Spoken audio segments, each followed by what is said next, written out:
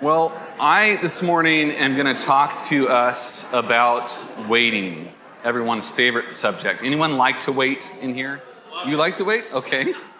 That's very unique. I'd say most of us don't love waiting. We don't love waiting. My family and I, along with Emily's parents and my sister-in-law and her husband and kids, were able to go to Disneyland a few weeks ago. And anyone been to Disneyland in the summer before? Yeah, that's not an awesome experience.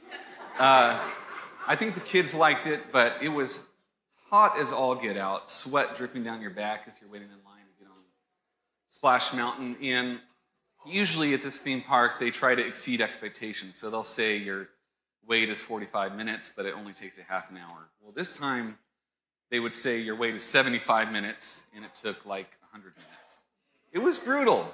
It was totally brutal, and that's the picture we usually have of waiting. I totally related to who is probably one of the greatest Catholic theologians of our time, Jim Gaffigan, who had a Disney World experience, and he was in line in the heat with his kids, arguing with each other, waiting in line for Dumbo, and about 5 minutes in, he realizes, I'm the Dumbo. He's going to get to the end of the line and realize there's just a mirror there with with you in it saying, here's the Dumbo. That's how I felt. But we had a good time with family, didn't we? It was a special time in that way. But we don't like waiting. We don't like waiting in traffic. We don't like waiting at the doctor's office. We don't like waiting at the DMV. We just don't like it. But I want to shift our perspective a little bit today on waiting. And today what I wanted to talk to you about is waiting gives you wings. Waiting gives you wings. I'm going to read out of Isaiah 40. Many of you would know this by heart. Do you not know, have you not heard, the Lord is the everlasting God, the creator of the ends of the earth. He will not grow tired or weary. In his understanding, no one can fathom. He gives strength to the weary and increases the power of the weak. Even the youths grow tired and faint. Any youth testify to that? Get an amen if your voices still work. Got tired and weary this weekend at youth camp? But those who wait on the Lord will renew their strength. They will soar on wings like eagles. They will run and not grow weary. They will walk and not faint. Some translations say those who hope in the Lord. Some say those who trust in the Lord. It's all related. And the word there is actually kavah. Can anyone say kavah with me? Kavah. That's a Hebrew word which is ripe with meaning, ripe with hope. And really there's kind of a different picture that goes with kavah than we think of. We think of the waiting room. We're standing in line at the DMV with our number. That's 30 numbers away. But kavah is different. It actually means literally to twirl in the dance. Not what I think of when I think of waiting, usually. It means to have hope, to eagerly anticipate. It's an incredible meaning. I used to work at a software company, and one of my colleagues, his name was Walter, he was a Messianic Jewish guy, though not by birth. So it was kind of an interesting situation, but he gave his life to really studying the Torah. And we'd have a lot of conversations about what all this stuff means and why does it seem like there's conflicts. And so I would say, does this word mean this or does it mean this? And his answer would usually be yes. means both and, because it's so rich with meaning. And so there's a lot of things going on. It also means to bind together and to partner. And also translated to give birth. Wow. See, this kind of waiting isn't complacent. It's not apathetic. It's not waiting, sitting on our laurels until God finally does something. This is an active waiting, not a passive waiting. And it's really a picture that looks like this. And I did not get permission to do this if it comes up. We'll see. this is a picture of my lovely bride right before, this was the day that she went into labor. And with Ezra, our first child. And you can see I had a wonderful filter on it back in the day, Instagram. And you know it's not edited because I only have 2 likes on it. So, and she is beautiful for sure. But this is more what the picture of this kavah word looks like. Not waiting at the DMV, but waiting, hoping, you haven't seen the baby, but you expect it, you anticipate it. And if I can extrapolate a little, you buy diapers, you buy clothes, we bought way too many things with our first, like wipe warmers, that's very first world kind of stuff. But you anticipate, you dream, you think, oh, am I going to be a good parent? You press in. This is the picture of waiting in Isaiah 40. And so you might say, well, that's great, but what about my promises? What about the prophetic words that I've gotten that haven't come to pass? Maybe you have a question about loss, someone who was taken from you that you were contending for in healing, or the loss of a job, or difficulty, broken relationship with a family member, people who haven't come to the saving knowledge of Christ yet. And maybe it's just not going how you want. Your life trajectory might look something like this: circle after circle after circle, and never making any progress. I know how this feels firsthand. And so the question is, how can I be hopeful in this? Like, yes, I've been waiting and waiting and waiting. Haven't achieved the greatness that you were made for. Maybe it's a sin that you're stuck in and that you just can't break free from. You've tried, you've prayed, you've confessed, made yourself accountable, and still it's just the same circle. Been praying for a breakthrough in your marriage, and it seems to be getting more difficult.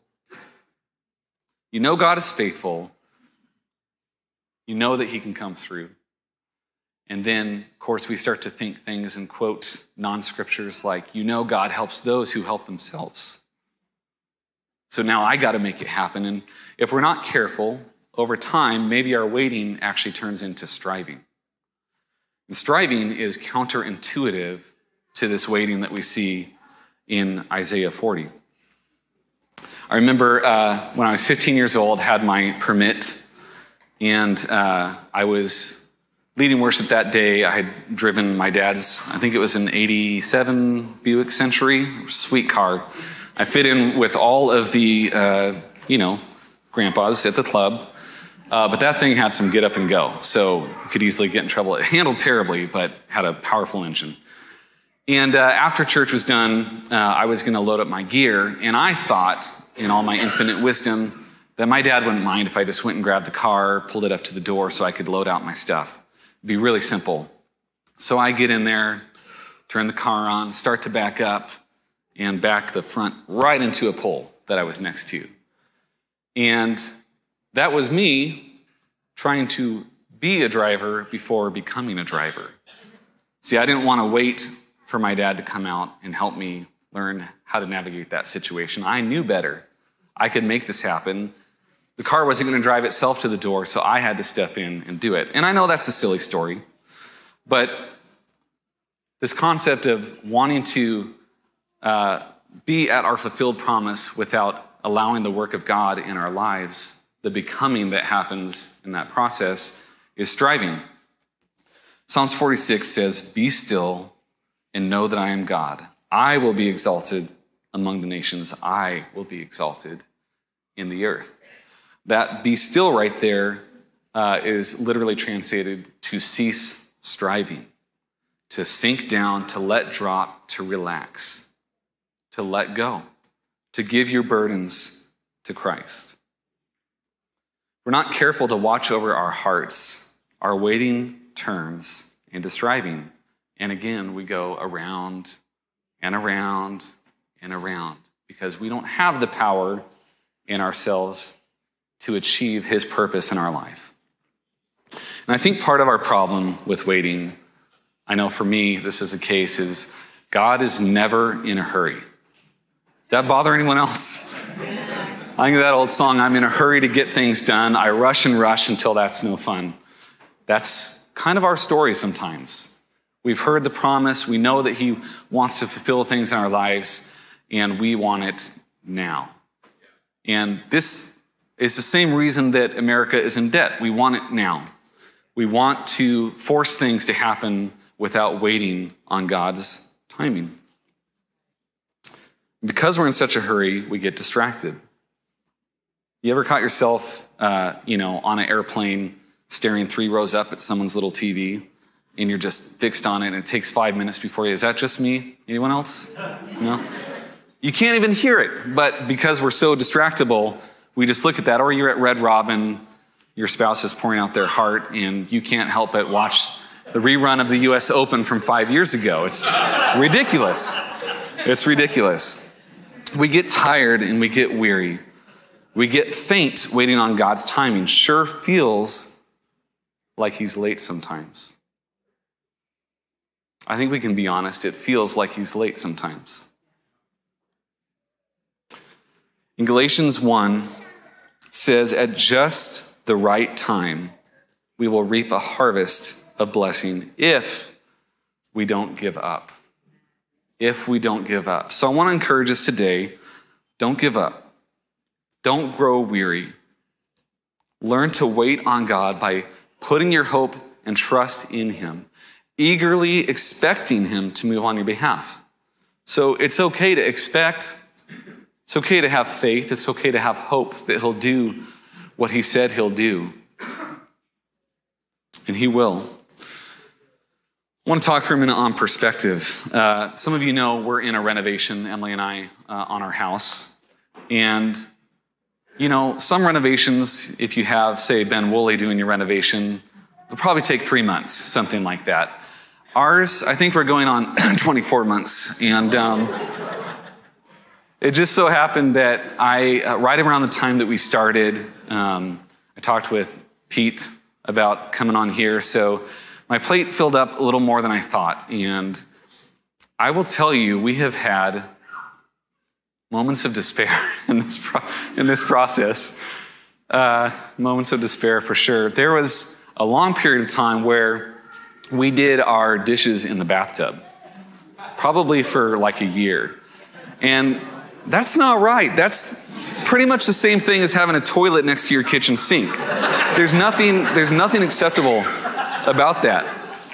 We grew weary. And I remember, I think it was like 3 or 4 months ago, I was sort of just not complaining, but just feeling really down and exhausted. And we don't have a couch right now to sit on because things are kind of moved around and torn apart.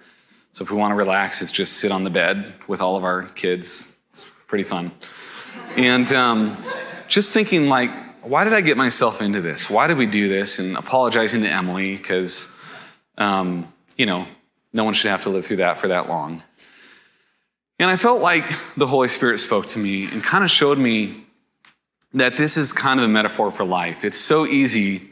You're working, and you come to a point where you feel like nothing is happening. This thing is still ripped apart.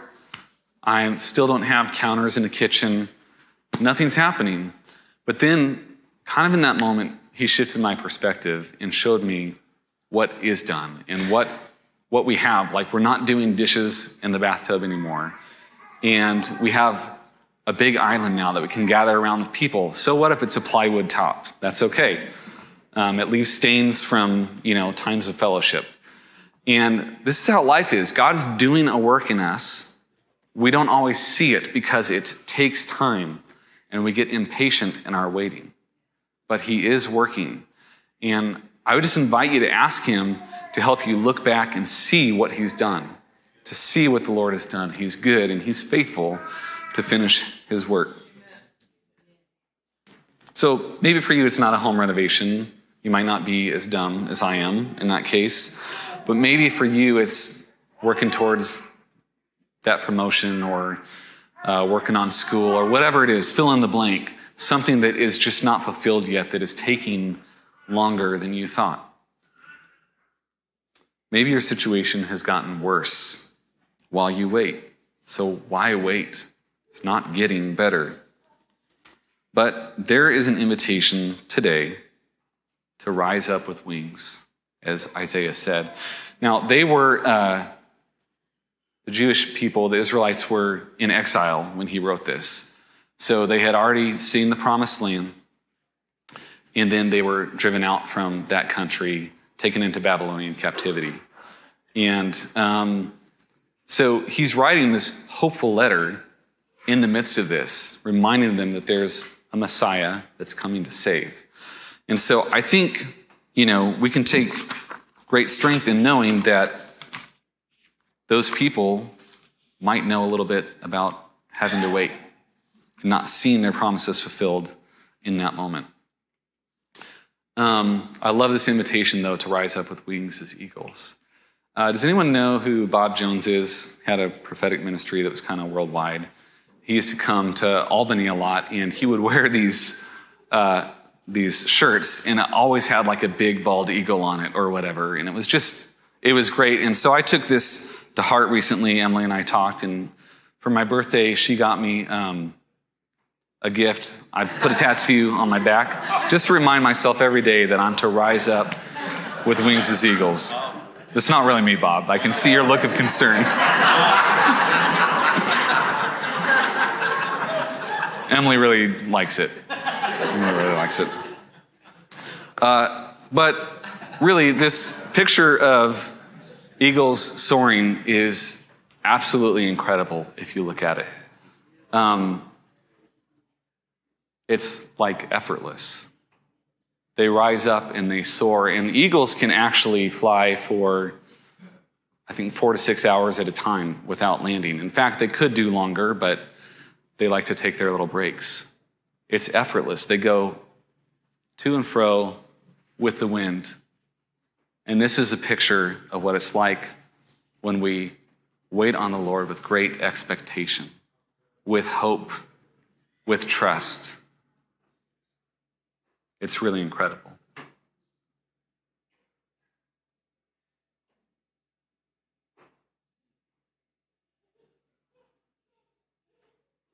That's the picture. So while you may feel like you're still doing this round and round, I think when we wait, the Lord gives us a little bit of a different perspective. He gives us some altitude on it, like that of an eagle. And instead of going around and around, we realize that what he's actually doing in us is taking us higher and higher. And we're experiencing breakthrough that we don't even realize when we're so focused on our situation. When we learn to wait and to cease striving, this is what we see.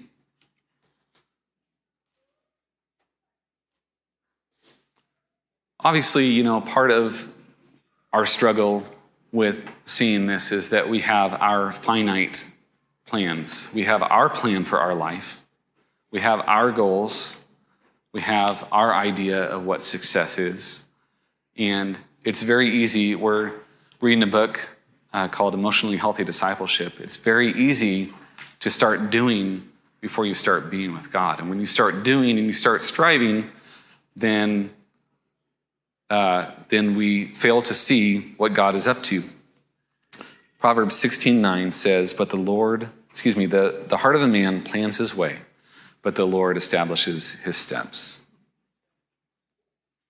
Part of the reason sometimes we don't see this is because he's God and we're not. Hard to forget that sometimes. We want to have the knowledge like God does. But in Isaiah 55, he says, "For my thoughts are not your thoughts, neither are your ways my ways, declares the Lord. As the heavens are higher than the earth, so are my ways higher than your ways, and my thoughts than your thoughts." We don't understand, perhaps because we're not supposed to. And I know that's not the answer anyone wants to hear. Maybe we're not supposed to know this side of heaven, what's going on, what he's up to. He holds time in his hands, and he cares way more about who you are becoming than what you're doing. That bears repeating. He cares more about who you're becoming, your character, your inner man or inner woman, if you will, than what you're doing for him. In God's economy, who you are is far greater than what you do. And I think someone needs to hear that today.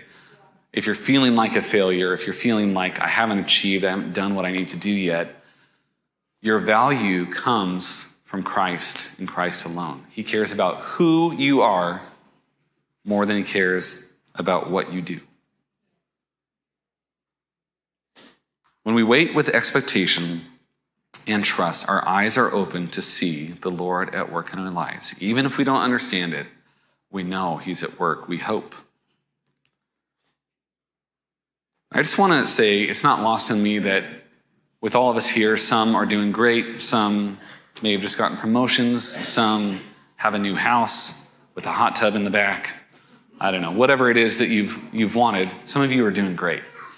But I know some of you are experiencing sorrow and difficulty, and it is challenging, and life is difficult. I want you to know that you're in good company. As I mentioned, Isaiah wrote that second part of Isaiah to the Israelites who were exiled from their own land. Joseph went through the ringer, right? He had the dream from God. He knew what God was up to. And then everything opposite happened. Everything opposite happened. He was sold into slavery by his brothers, almost killed. Then he had a little reprieve where he worked for the Egyptian Potiphar, and then was falsely accused of rape and spent time in prison. It was not going well. And then, obviously we know the story. God fulfilled his purpose in his life.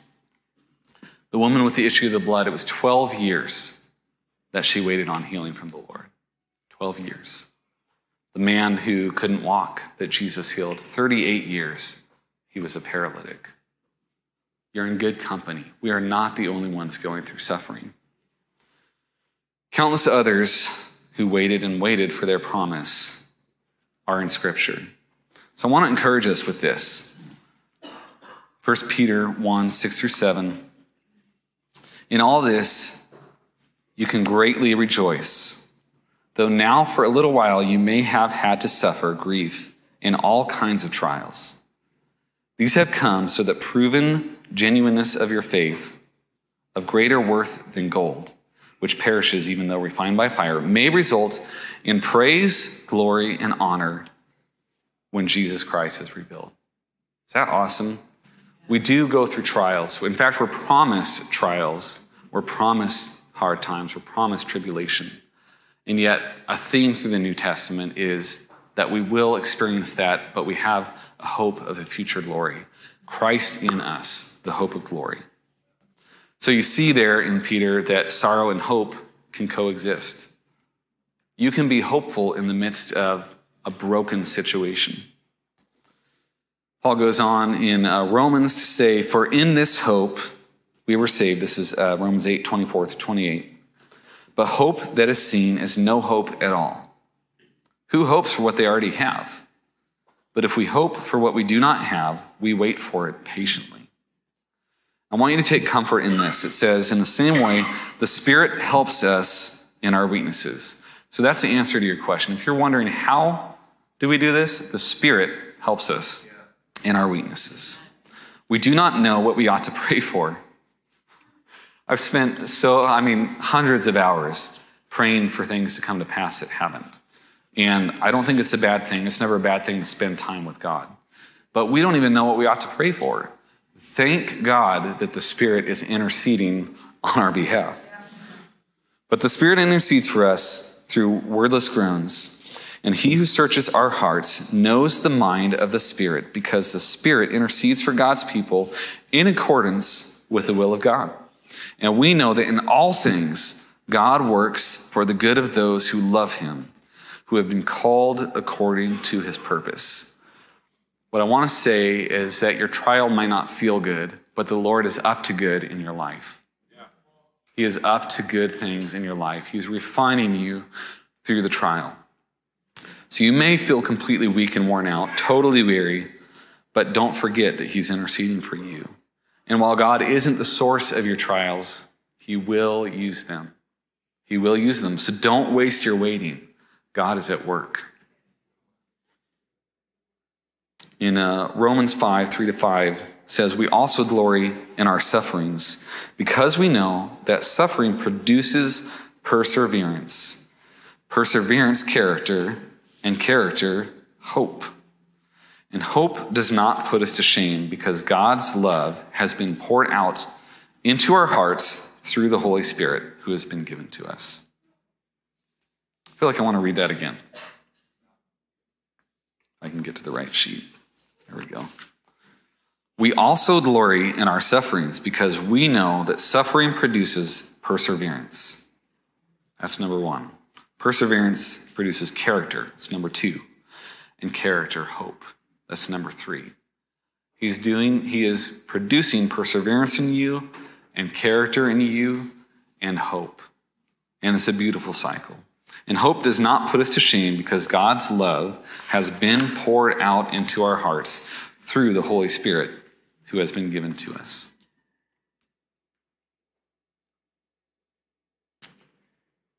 So maybe it's not just sorrow or difficult times. Maybe you're here today and you feel like a failure. Or that what you've done is so far beyond what God can heal and redeem. My prayer for you and for me is that God would shift our perspective in that as we learn to wait. Maybe you feel like you've done everything right. You've tried to be faithful to walk in the promises that he's called you to. But you're still not seeing progress. You still feel like a failure. And I just want to remind us, like I said earlier, we're not called to understand. We're called to trust, to hope, to wait on the Lord.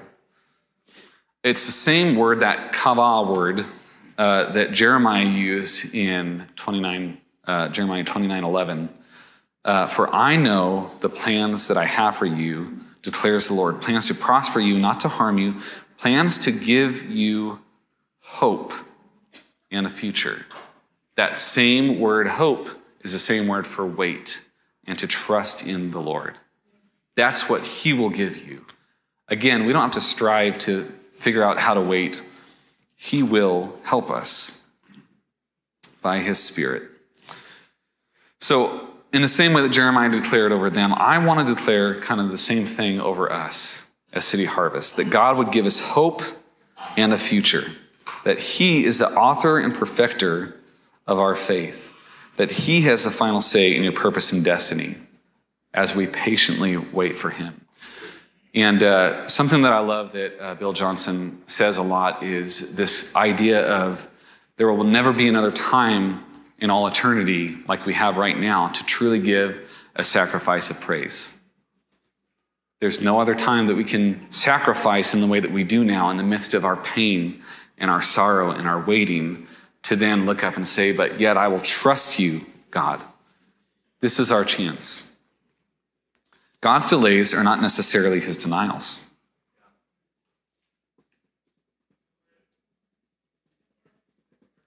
Keep waiting. Maybe in your waiting, again, don't waste your waiting. Maybe he's teaching you dependency on him. Maybe he's showing you his faithfulness.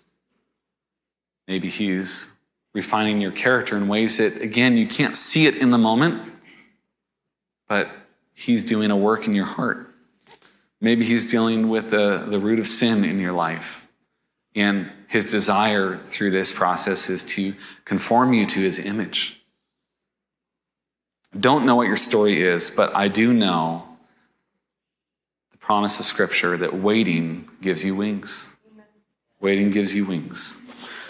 I remember I really identify with this idea of feeling like a failure. I think 6 or 7 years ago, I went to a worship school, aptly called The Worship School, up in Spokane, Washington. And it was a 6-month cohort-based worship school where a group of us, about 40 of us, would gather for one weekend, like a Friday and Saturday, once a month. And heard from really incredible people from kind of all different walks of life and denominations, and it was a really, really cool thing. And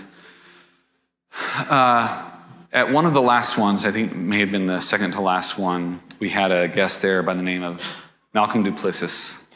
And he really was feeling prophetically that there was one, two, maybe more people there who had just come to a point in their life that they realized that maybe all these things that we were striving for and working towards and standing on and all of that was actually getting in the way of us relying and satisfying ourselves with Jesus.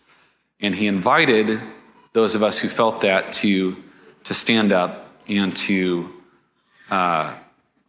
surrender kind of those dreams to God and say, it's okay, Lord, all I want is you. And I felt like I had to do it then. And something happened in that process for me, a real shift.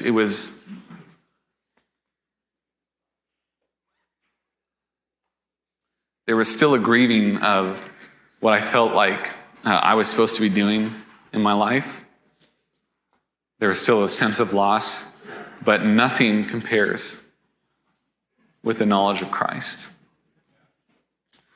And for all of us, I do pray for the restoration of dreams, but more than that, I pray for the redefinition of dreams, that we would conform our dreams to what the Holy Spirit says, allowing him to reshape and reform our understanding of success. It's not earthly success. It's not that at all. It's not earthly greatness. It's success in God's eyes. I want to close with this, that we would take delight in the Lord, and he will give you the desires of your heart. Commit your way to the Lord. Trust in him, and he will do this. Be still before the Lord and wait patiently for him. Waiting does give you wings. And maybe you've already tasted some victory in this area, but feel like your influence has been taken, or your favor, your position. I just want to challenge you that maybe all that he's wanting to do is to satisfy you with himself. That is the prize. That is a joy. That is what we press on to do.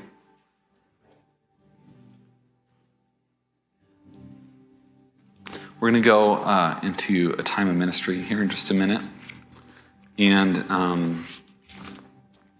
going to sing a song really that kind of captures this idea of our treasure being in God.